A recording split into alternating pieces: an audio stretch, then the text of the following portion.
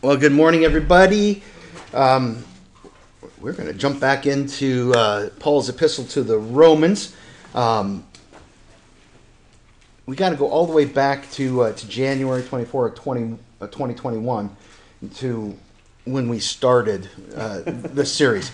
And so I'm just thinking about that timeline. That means we're going to be done sometime in maybe 2024. But we'll see what we can do. I do think that the last half of the book has the potential to go a little bit more quickly. Not necessarily, but we'll see what happens. Consider your crowd. Well, you know, I mean, and consider the source here, because, you know, I'm very comfortable with, let's just take our time and listen to the text and see what it has to say. So when we started this, I was using Psalm 119 to guide our prayers, because a lot of Psalm 119 deals with righteousness and living in a right relationship with God. And while we were on vacation, I was given a little prayer book, and it was called The Prayers of the Diaspora. The diaspora is a fancy way of talking about the exiles, talking about the Jewish people who were taken into exile, and they're living in these foreign lands. And that, even before I got that, the thought about being a Christian, living in this world, being citizens of the kingdom of God, in the way that sometimes that brings us challenges in terms of how do we live in this life. There's a good, strong New Testament idea about being aliens and strangers as we're living in this world. And I was kind of grabbed by the imagery, and I want to spend a little bit of time with our opening prayer in those what are called the Psalms of Ascent. They're more familiar with that name, but the idea is, or the thought that is out there, is that maybe some of these psalms, anyhow, were written while the Jews were in exile, and they're longing to be able to go to Jerusalem.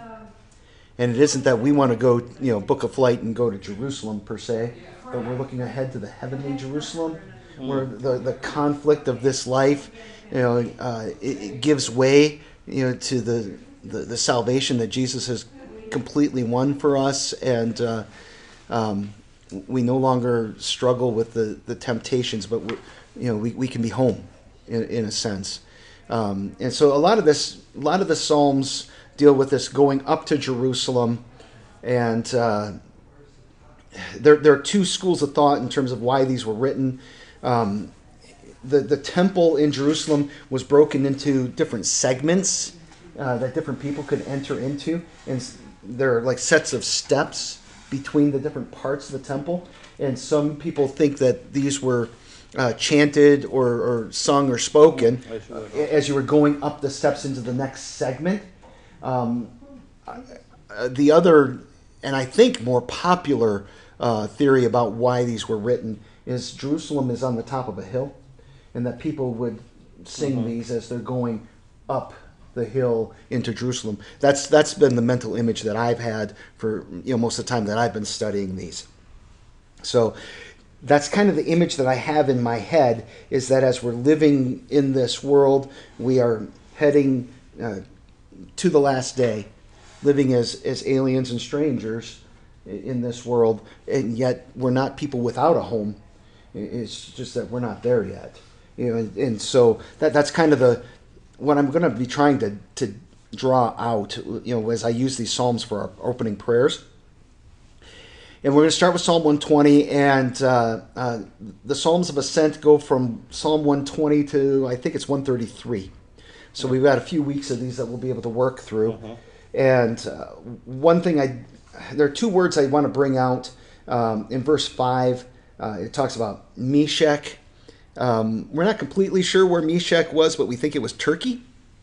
And then the other is Kedar. That seems to be the northern part of Saudi Arabia. So here are these people who are longing to be in Jerusalem, and they're like, why am I stuck in Turkey? Why am I stuck in Saudi Arabia when I want to be? So that's kind of the imagery behind what's being said there. So let's pray. Lord, in this world we experience distress and troubles all the time, and so we call upon you, and we thank and praise you that you answer us. Deliver us, O Lord, from lying lips, from a deceiving tongue. What will be given to you, and what more shall be done to you, you deceitful tongue? The lies of this world will be destroyed, and all things will be made clear. A warrior's sharp arrow with glowing coals of the broom tree. That's the end for the lies of this world. It's destruction. We live in woe sometimes because we sojourn far from our heavenly home. Too long have we had our dwelling among those who hate peace. We're for peace. We are the people of the Prince of Peace. But when we speak in this world, they're for war. And so we pray, Lord, that you would continue to be our Prince of Peace, and that you would help us to speak of the peace that passes human understanding, and that in so doing that we would bring peace in this life. We ask these things in your name, Lord Jesus. Amen. All right, so Romans, a refresher, because I don't remember when I went back to teach the kids. I want to say it was in February, and we were in the middle of chapter 8. We're actually at chapter 8, verse 17. And by the time we're done, I hope that we will have gone through that whole first part of Romans 8. But I just want to hit on some of the high points and make sure that we're kind of on the same mental plane in terms of what's going on here. Because we've been at this for a while.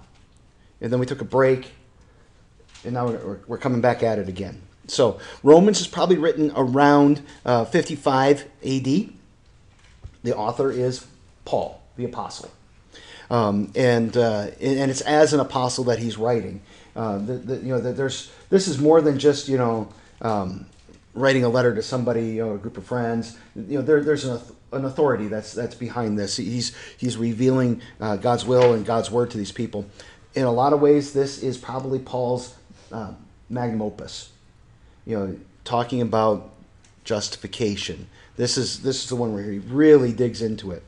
Now, who was at early service today? Where did we run into Paul already today then?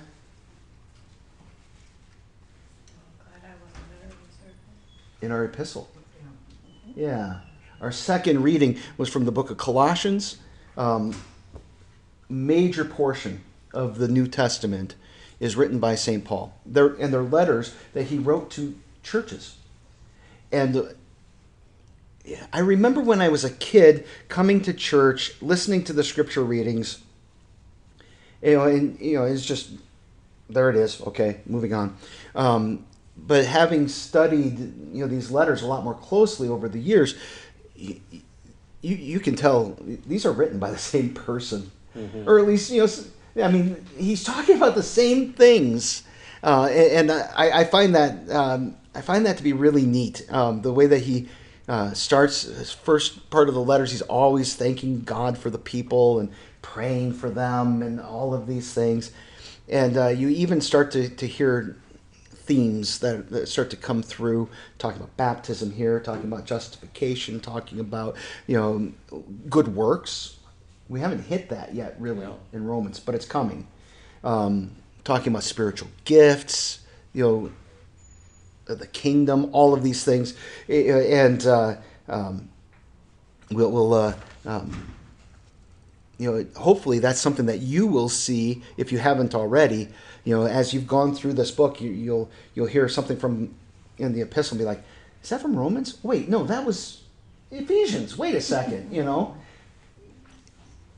It's one message, and he's different emphases in different places. So I think that's really cool. So what do we know about St. Paul? What do you remember? He's an orator. Okay. What else? Roman citizen. He was a Roman citizen. That's important. Yep. It kept him from being killed for a long time. Pharisee. He was a Pharisee. Those two things didn't always go together. And that's important too, because that means he's a legitimate scholar that could speak to the Jewish people. What else? He had originally persecuted the Christians. Yep. Had a come to Jesus moment. He had a real come to Jesus moment. He had a Jesus come to him moment. Right. Yeah. Yeah. And didn't he make tents to earn his living? Yep. That was his trade. That's actually part of the tradition of the Pharisees, is that you couldn't just be a teacher. You had to have a skill. You had to have a trade. And his was tent making. Anything else that stands out? He had something that drove him crazy that never went away. Yeah, a thorn in the flesh, which is really not clear exactly what that is. There are a couple of different theories. One is that it was some kind of temptation that vexed him deeply, and that makes sense. Another, based on the book of Galatians, is that it may have been a physical affliction related to his eyes. He actually writes in the book of Galatians about how if they could have, they would have plucked out their eyes for him. The idea that, if we could fix your eyes.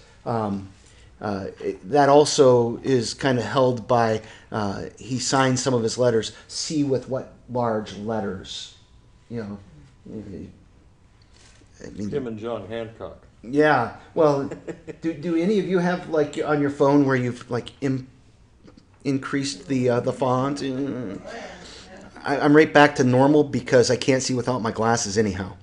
But that's kind of the idea. Is he needed it to be big to be able to see it. So some people think it was some kind of an eye affliction, maybe. At the end of the day, we don't know. But he had some kind of suffering in his life. It was thorn in the flesh. A thorn in the flesh. And we like I said, we don't know what it is, what it was.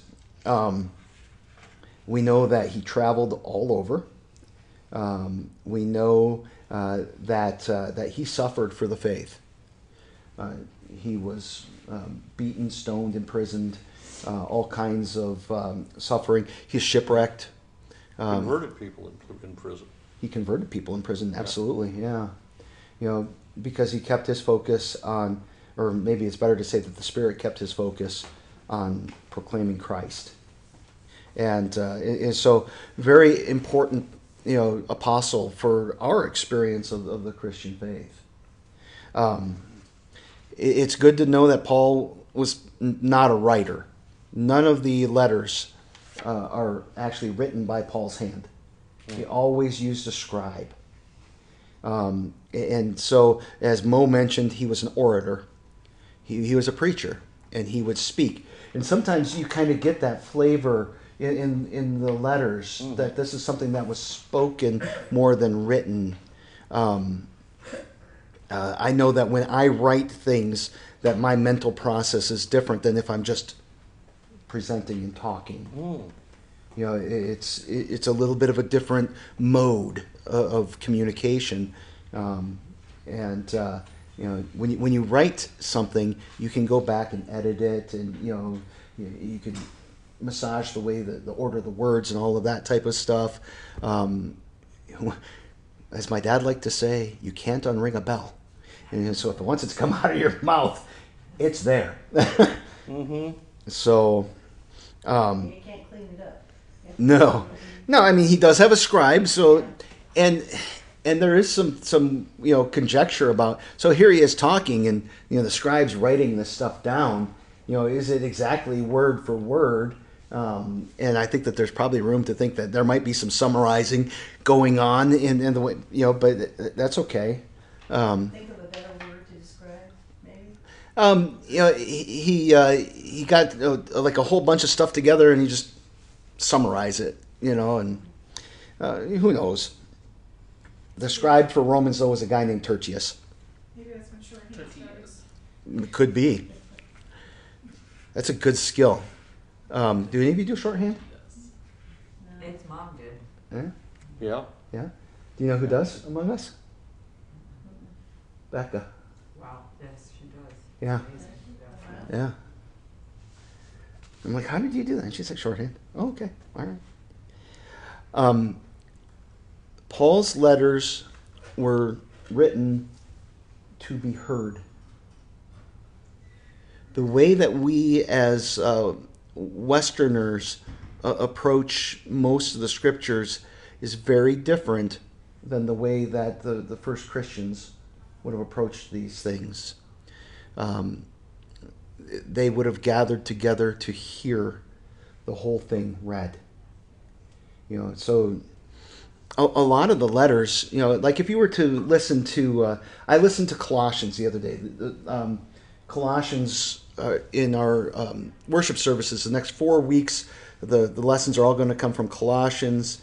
The kids at the National Youth Gathering are focused on Colossians 1:16. In Christ all things hold together. But it's Colossians, and so I wanted to listen to the whole book, and it maybe took me 20 minutes. It's only 4 chapters long.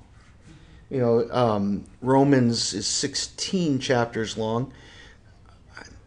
I would guess that it'd probably take you an hour and a half to listen to it.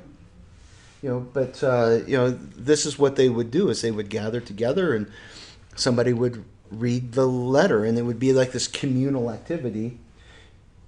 I think somewhat similar to watching a movie. Sometimes we go and we watch movies together, and then what do you do afterwards? Talk about it. You talk about it. Yeah. Have a conversation about it. Yeah, exactly. And I think that is, how these letters were originally used. And I think that I keep thinking that this is something that we need to figure out how to recapture. But I think it's difficult for us because of the lifestyle that we lead. So during Lent, I encouraged everybody to read through all 4 Gospels. I said, or you could listen to it. Mm-hmm. I listened to it. I didn't finish it within the 40 days because I wanted to listen to each one in their entirety. And Luke is like 2 hours and 20 minutes in the recording that I had. Now, you put me down in front of the Lord of the Rings at 3.5 hours. I'm like, Yeah. here we go. But listening to the Gospel of Luke for 2.5 hours, I'm like, oh. I know, I kind of start going.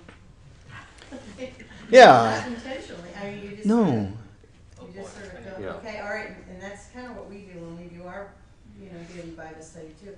So, okay, time to stop because I'm losing it. Yeah. Time to stop.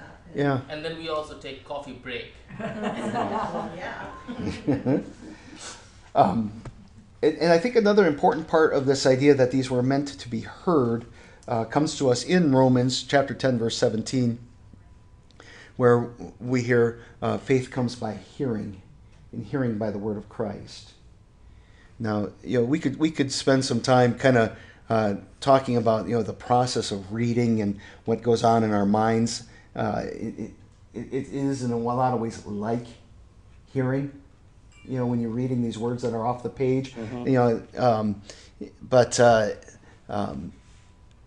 I'm not saying that doesn't work, that is insufficient or whatever.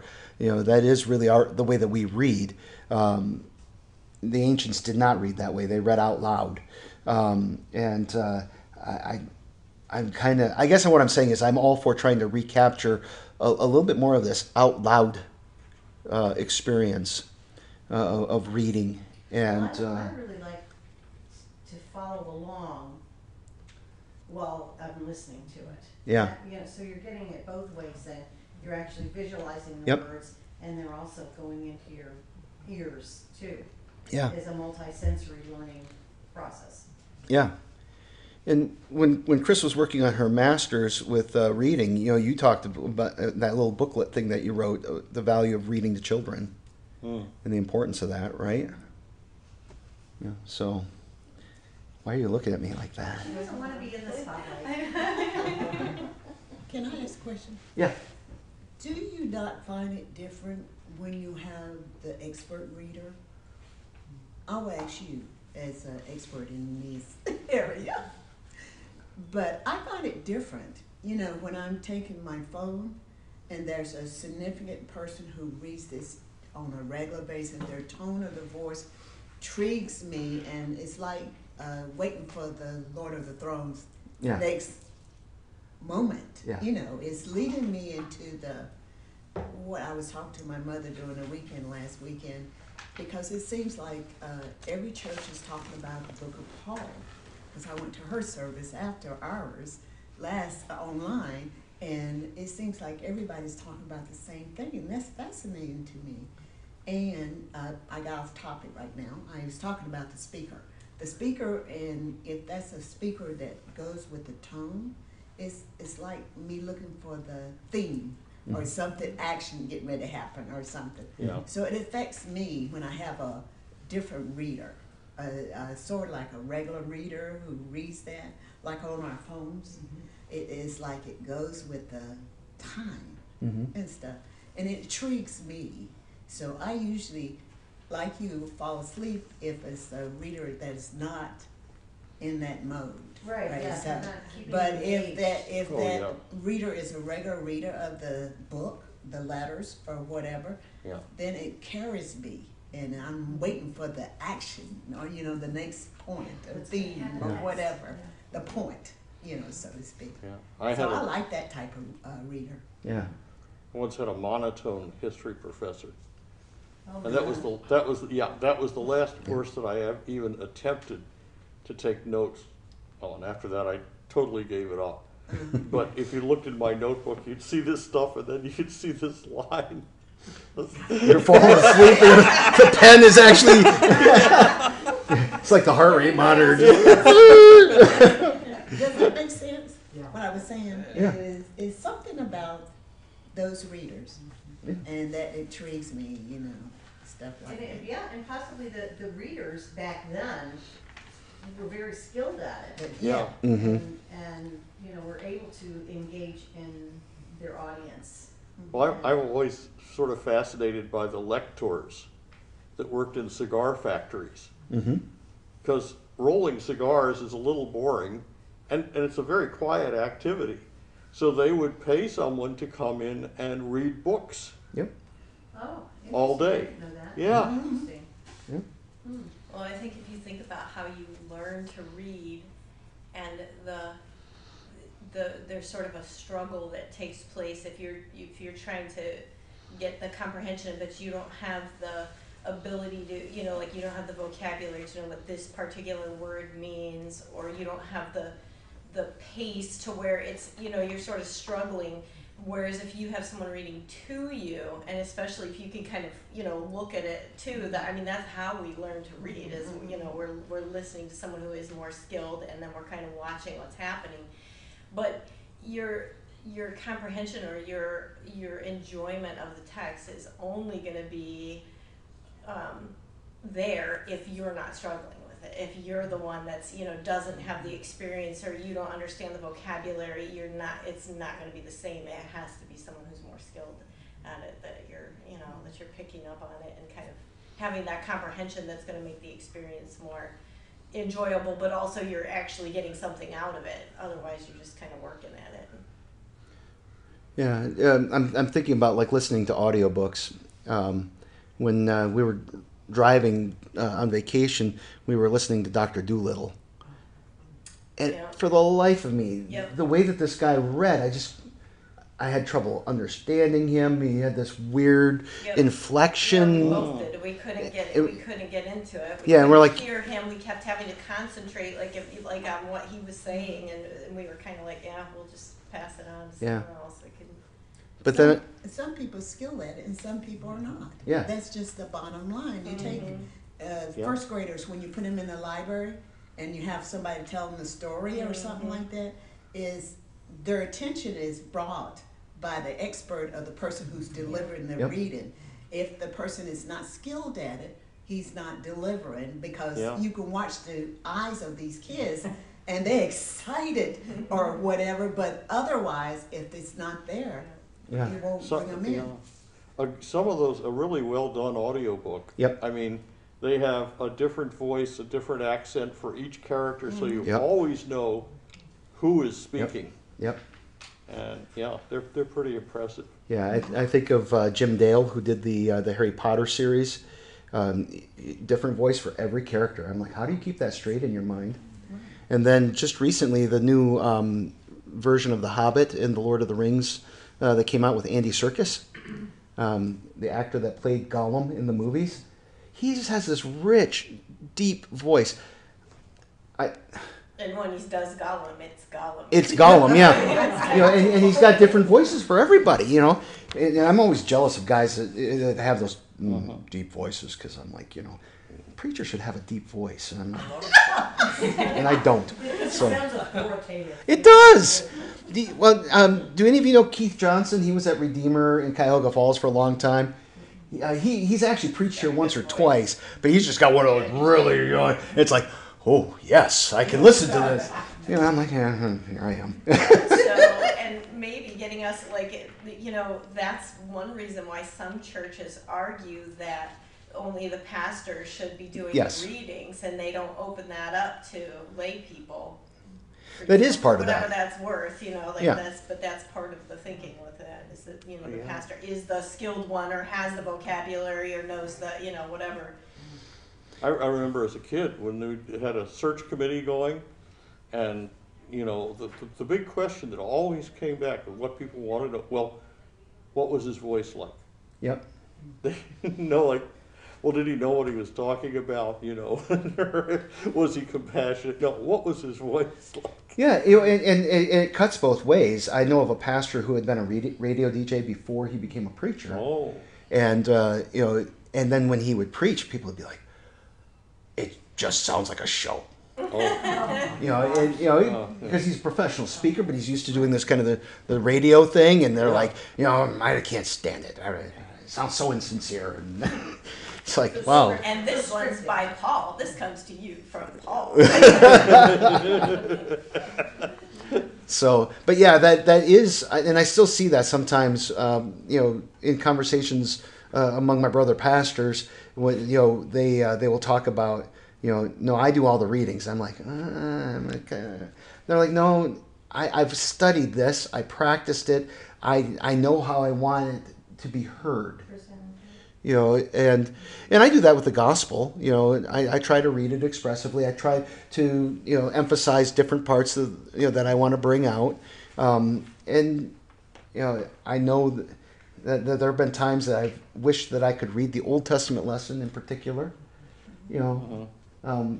Today's reading from Leviticus, there's that little bit at the end. I talked about this in the sermon, where God repeats over and over again, "I am the Lord." What is the tone of voice of that? Because he's saying, this is how you, these are the things I expect from you and the way that you're going to live. Is it, "I am the Lord"? Like, you better get it, or, thunderbolts and lightning are going to come to you? Or is it, "Hey, I'm the Lord. I'm the one that saved you. I'm the one that redeemed you." That type of, a loving reminder. And I think You did it's it later. differently in the sermon. Yeah. That's the part I picked up when I first came. I only saw it, I kind of moved around because of my education, so I've been to several Lutheran churches, right? And there are something about what came through that intrigued me about when you're reading the gospel, when you're reading the scripture, and it came out. Your tone is different, what you're expressing now, those two tones, Yeah.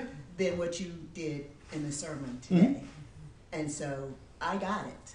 Yeah. I got it. I am the Lord. Yeah. Yeah, I got it. Yeah. And the expression, I think, matters. Yeah. And there was a period of time, and I remember talking about this in classes at times. You want to just read it in a monotone manner. I'm like, that's horrible. yeah.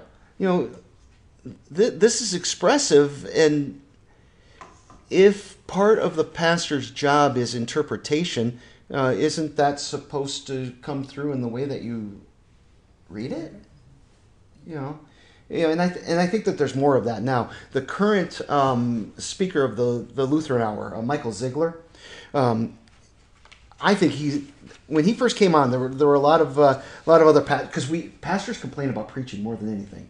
Okay, not their own preaching. Their own preaching is great. Just ask. But I know guys that, like, when they're on vacation, they won't go to church because they can't stand to listen to somebody else. I'm like, no, this is an important part of our lives. I love going to church, even if I'm like, I didn't say it this last time. I wouldn't have done it that way. But we got in the van and the kids were like, Dad, you wouldn't have done it that way. I'm like, here I am. I'm trying to be sanctified. And my kids are like, I'm like, that's true. I would not have, but that doesn't make it wrong. I think there is another person who's a good reader. His name is Tony Evans. Oh, yeah. Yeah, he does a good job. But the current speaker of the Lutheran Hour, when he first started, he likes to do relatively long readings. And when I notice the quotes, the scare quotes thing, he goes back to the original text and translates, and then he kind of does this longer summary presentation. And he'll do a couple of chapters as part of his sermon. And it's more like a performance than it is just a straight reading. And I'm fascinated by that. I'm fascinated by the bigger chunks of Scripture at a time, but also, treating it as this is something that we want to hear, and that it should be presented in a way that is accessible and interesting. So, I think he's worth checking out.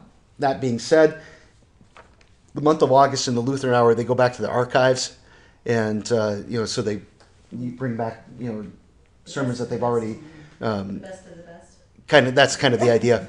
And it was fascinating. They were talking about Oswald Hoffman is going to be the one who presents this week. So one of his sermons from the 60s, when there was so much turmoil going on, and then they never talk about hey, this is what's coming up, But it was very much. I think you're going to find this sermon that was presented in the 1960s really fits with what we're experiencing today, which I thought was okay, all right. There's nothing new under the sun. So, as we've gone through the book, there are some key themes that I want to remind you of. A couple of key passages I want to bring out. Romans is all about the gospel and faith. Right from the chapter 1, this really important passage, Paul says, "I'm not ashamed of the gospel. It is the power of God for salvation for everyone who believes, to the Jew first and also to the Greek. For in it the righteousness of God is revealed from faith for faith, as it is written, the righteous shall live by faith." So this idea that the power that gives us life and salvation is the gospel. It's the good news of Christ crucified and raised for you, and that the way that we take hold of that power is by faith, believing in Jesus and in his promises. The next thing, which is still in the first thing, is this idea of righteousness. And when we think about righteousness, this is... I spent a significant part of one of the sessions talking about this Greek word dikaiosune. It's really a big word throughout Romans, throughout the New Testament. This idea of how does God take us and make us right with himself. Most of the time when we think about righteousness, we think about it in kind of the civic sense, in terms of the things that we do. But when Paul is talking about righteousness here, he is talking first and foremost about how God reconciles us to himself, how he makes us right with himself. And this is something that God does and that we really can't contribute to. It's something that we take hold of by faith, something that we receive. The key passage for that is in Romans chapter 3. But now the righteousness of God has been manifested apart from the law, although the law and the prophets bear witness to it. The righteousness of God through faith in Jesus Christ for all who believe. For there is no distinction, for all have sinned and fall short of the glory of God, and are justified by his grace as a gift through the redemption that is in Christ Jesus, whom God put forth as a propitiation by his blood, to be received by faith. This was to show God's righteousness, because in his divine forbearance he had passed over former sins. It was to show his righteousness at the present time, so that he might be just and the justifier of the one who has faith in Jesus. So back in verse 25, that word propitiation, it's the idea of a blood sacrifice that atones for sin. And then Jesus is that blood sacrifice so that God is just in the sense that he handles sin. He doesn't just let it, doesn't just sweep it under the carpet, pretend it doesn't matter. But he does it in Christ. He punishes sin in Jesus so that he is both just and justifier, the one who makes us right with himself. A lot of stuff about law and sin, particularly chapters 5, 6, and 7, really explore that part of our life of faith, what the law does to us, how it accuses us, how sin is made worse through the law, and how it's revealed by the law, and then of course salvation. And this, it's through the whole thing, but it really comes out at the end of chapter 7 as we transition into chapter 8. Paul has this beautiful passage, the good I would, I don't, and he's really wrestling with how does he live in relationship with God as one who obviously continues to sin, but who has also been declared righteous in his sight. And he says, so I find it to be a law that when I want to do right, evil lies close at hand.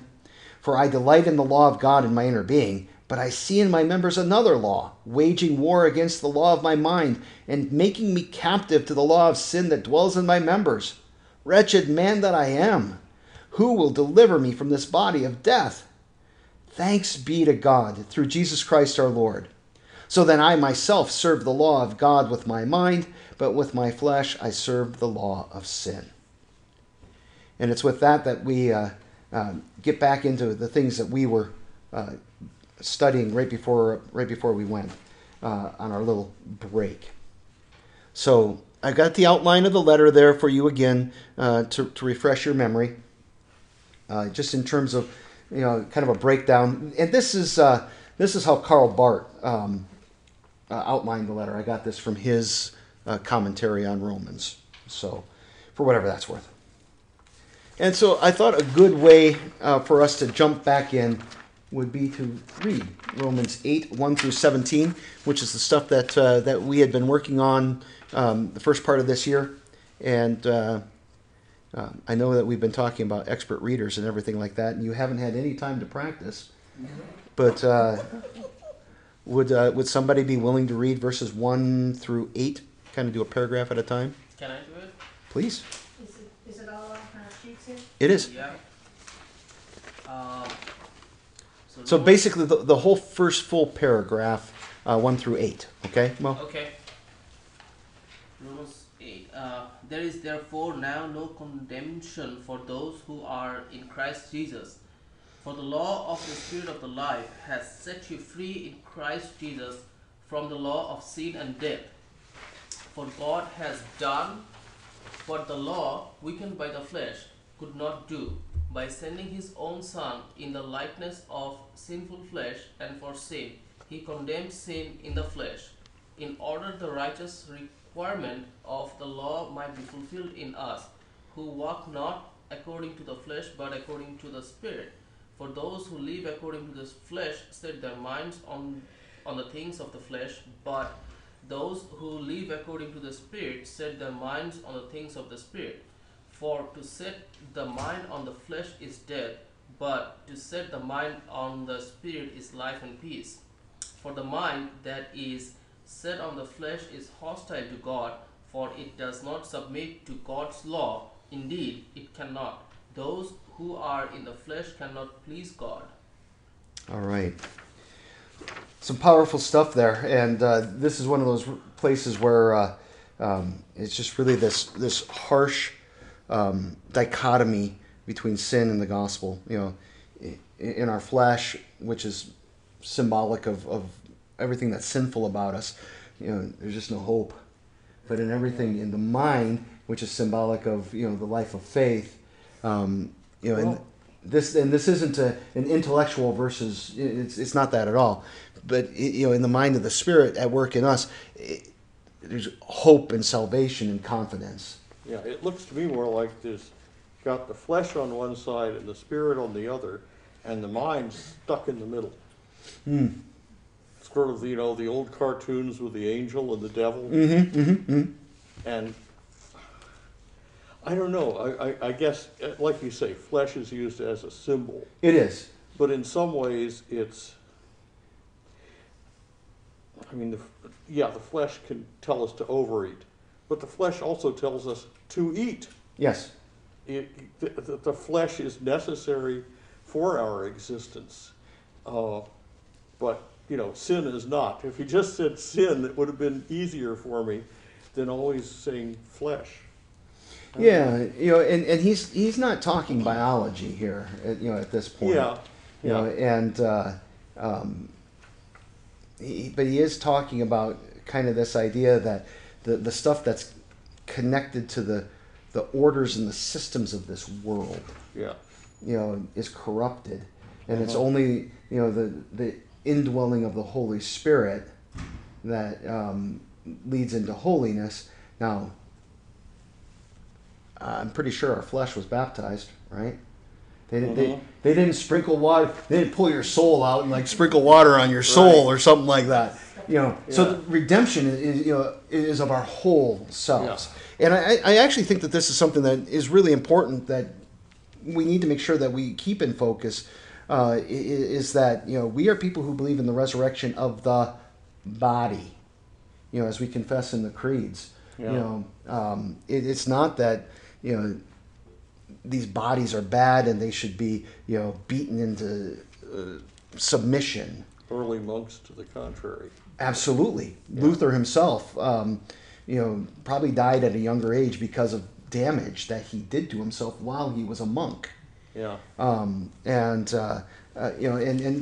this kind of thing, it continues in our world. And it's not just monks or zealots. I mean, it's just part of who we are as people. How many times do people go on these extreme diets, for a period of time because I need to get myself under control and I'm a mess and and in essence you're punishing yourself, or I talk about this all the time with my buddies that I run with. I ate too much last night, so what do I need to do? I need to run an extra however. In essence, I'm punishing myself for the thing that I did. It's just part of the logic of this world and of this life. If you use FitnessPal, it will actually add calories to Yes, your it daily does. allowance when you get so many steps. Yep. So it sort of goes the other way around. Yeah. And that's actually a first and cheat eat later. too. Sometimes, well, I did this extra, and now I can have. Yeah. That's how Gary earns his donuts. Good man, Gary. That's right. You can do that exercise so you can eat your donut. So many calories so he can have a donut. Good man. Good man. All right. Would somebody care to read verses 9 through 11 for us? Okay. Please. You, however, are not in the flesh, but in the Spirit. If, in fact, the Spirit of God dwells in you, anyone who does not have the Spirit of Christ does not belong to him. But if Christ is in you, although the body is dead because of sin, the Spirit is life because of righteousness. If the Spirit of him who raised Jesus from the dead dwells in you, he who raised Jesus from the dead will also give life to your mortal bodies through his Spirit who dwells in you. All right. And then let's wrap it up, verses 12 through 17. Would somebody care to read that? Okay. Thank you. Right. So then, brothers, we are debtors, not to the flesh, to live according to the flesh. For if you live according to the flesh, you will die.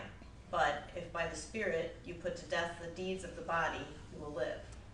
For all who are led by the Spirit of God are sons of God. For you did not receive the spirit of slavery to fall back into fear, but you have received the Spirit of adoption as sons, by whom we cry, Abba, Father. The Spirit himself bears witness with our spirit that we are children of God. And if children, then heirs, heirs of God and fellow heirs with Christ, provided we suffer with him in order that we may also be glorified with him. There is an expectation of suffering when you follow Jesus. Yeah. Remember when Jesus said, "Take up your Mercedes and follow me"? Nope. Take up your cross and follow me. And that is something that I think that as Americans we really wrestle with. This idea of that we would have to give something up, or that we would have to suffer at all, for our faith. But we need to remember that it's at the cross that God's glory is revealed. It's that He atones for our sins there. He takes that upon Himself. He shows His mercy and His love in this amazing way that is shocking. And Jesus says, when the Son of Man is lifted up, He will be glorified. And He's talking about the cross. And so keeping that central to our lives, our faith, is hugely important. So we can't skip over the crucifixion, nor should we turn away from the suffering that comes from following Jesus. But we live in that hope that there is a resurrection, and that our bodies will be raised and will live in glory. I think of the quote from Dietrich Bonhoeffer: "When Christ calls a man, He bids him come and die." And that sense of dying to self and putting to death the flesh. We live in a culture that's more about indulging the flesh, and we're called to be countercultural in that way. We'd be willing to deny the flesh in order for the sake of our Savior, or as we talked about it in the message, to walk in a manner worthy of the Lord. So, all right, any thoughts, questions, comments before we wrap up? But our suffering is nothing comparable to Jesus. Say that again, please. Our suffering is nothing comparable to Jesus' suffering. No. So our suffering That's what is we learned nothing. today. Even like the temptations that we face. I think about this sometimes, because you read about the temptations of Jesus, and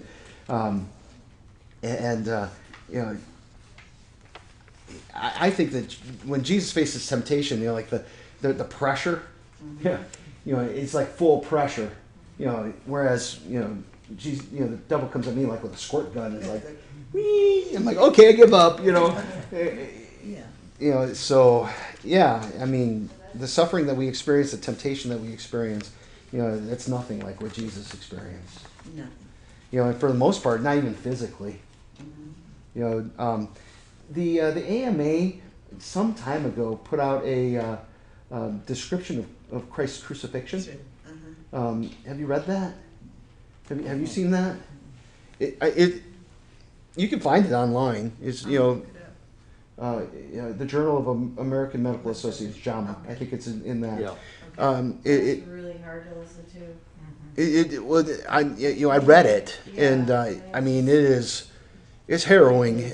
But like the medical stuff that's going on, most of us will never ever experiencing anything like that. There are some Christians who have experienced really horrible things, suffering for the sake of Jesus, but for the most part, Not like we've that. not. Yeah. So. That's nothing compared to separation from God. I can't even. Right. Yeah. And we never have to experience that, but we would have. Yep. Yep. All right, folks, shall we close with prayer? Okay. Father in heaven, we thank you for this time in your word, and we thank you for your servant Paul and this word that reveals your righteousness, and by the power of your Holy Spirit delivers your righteousness to us.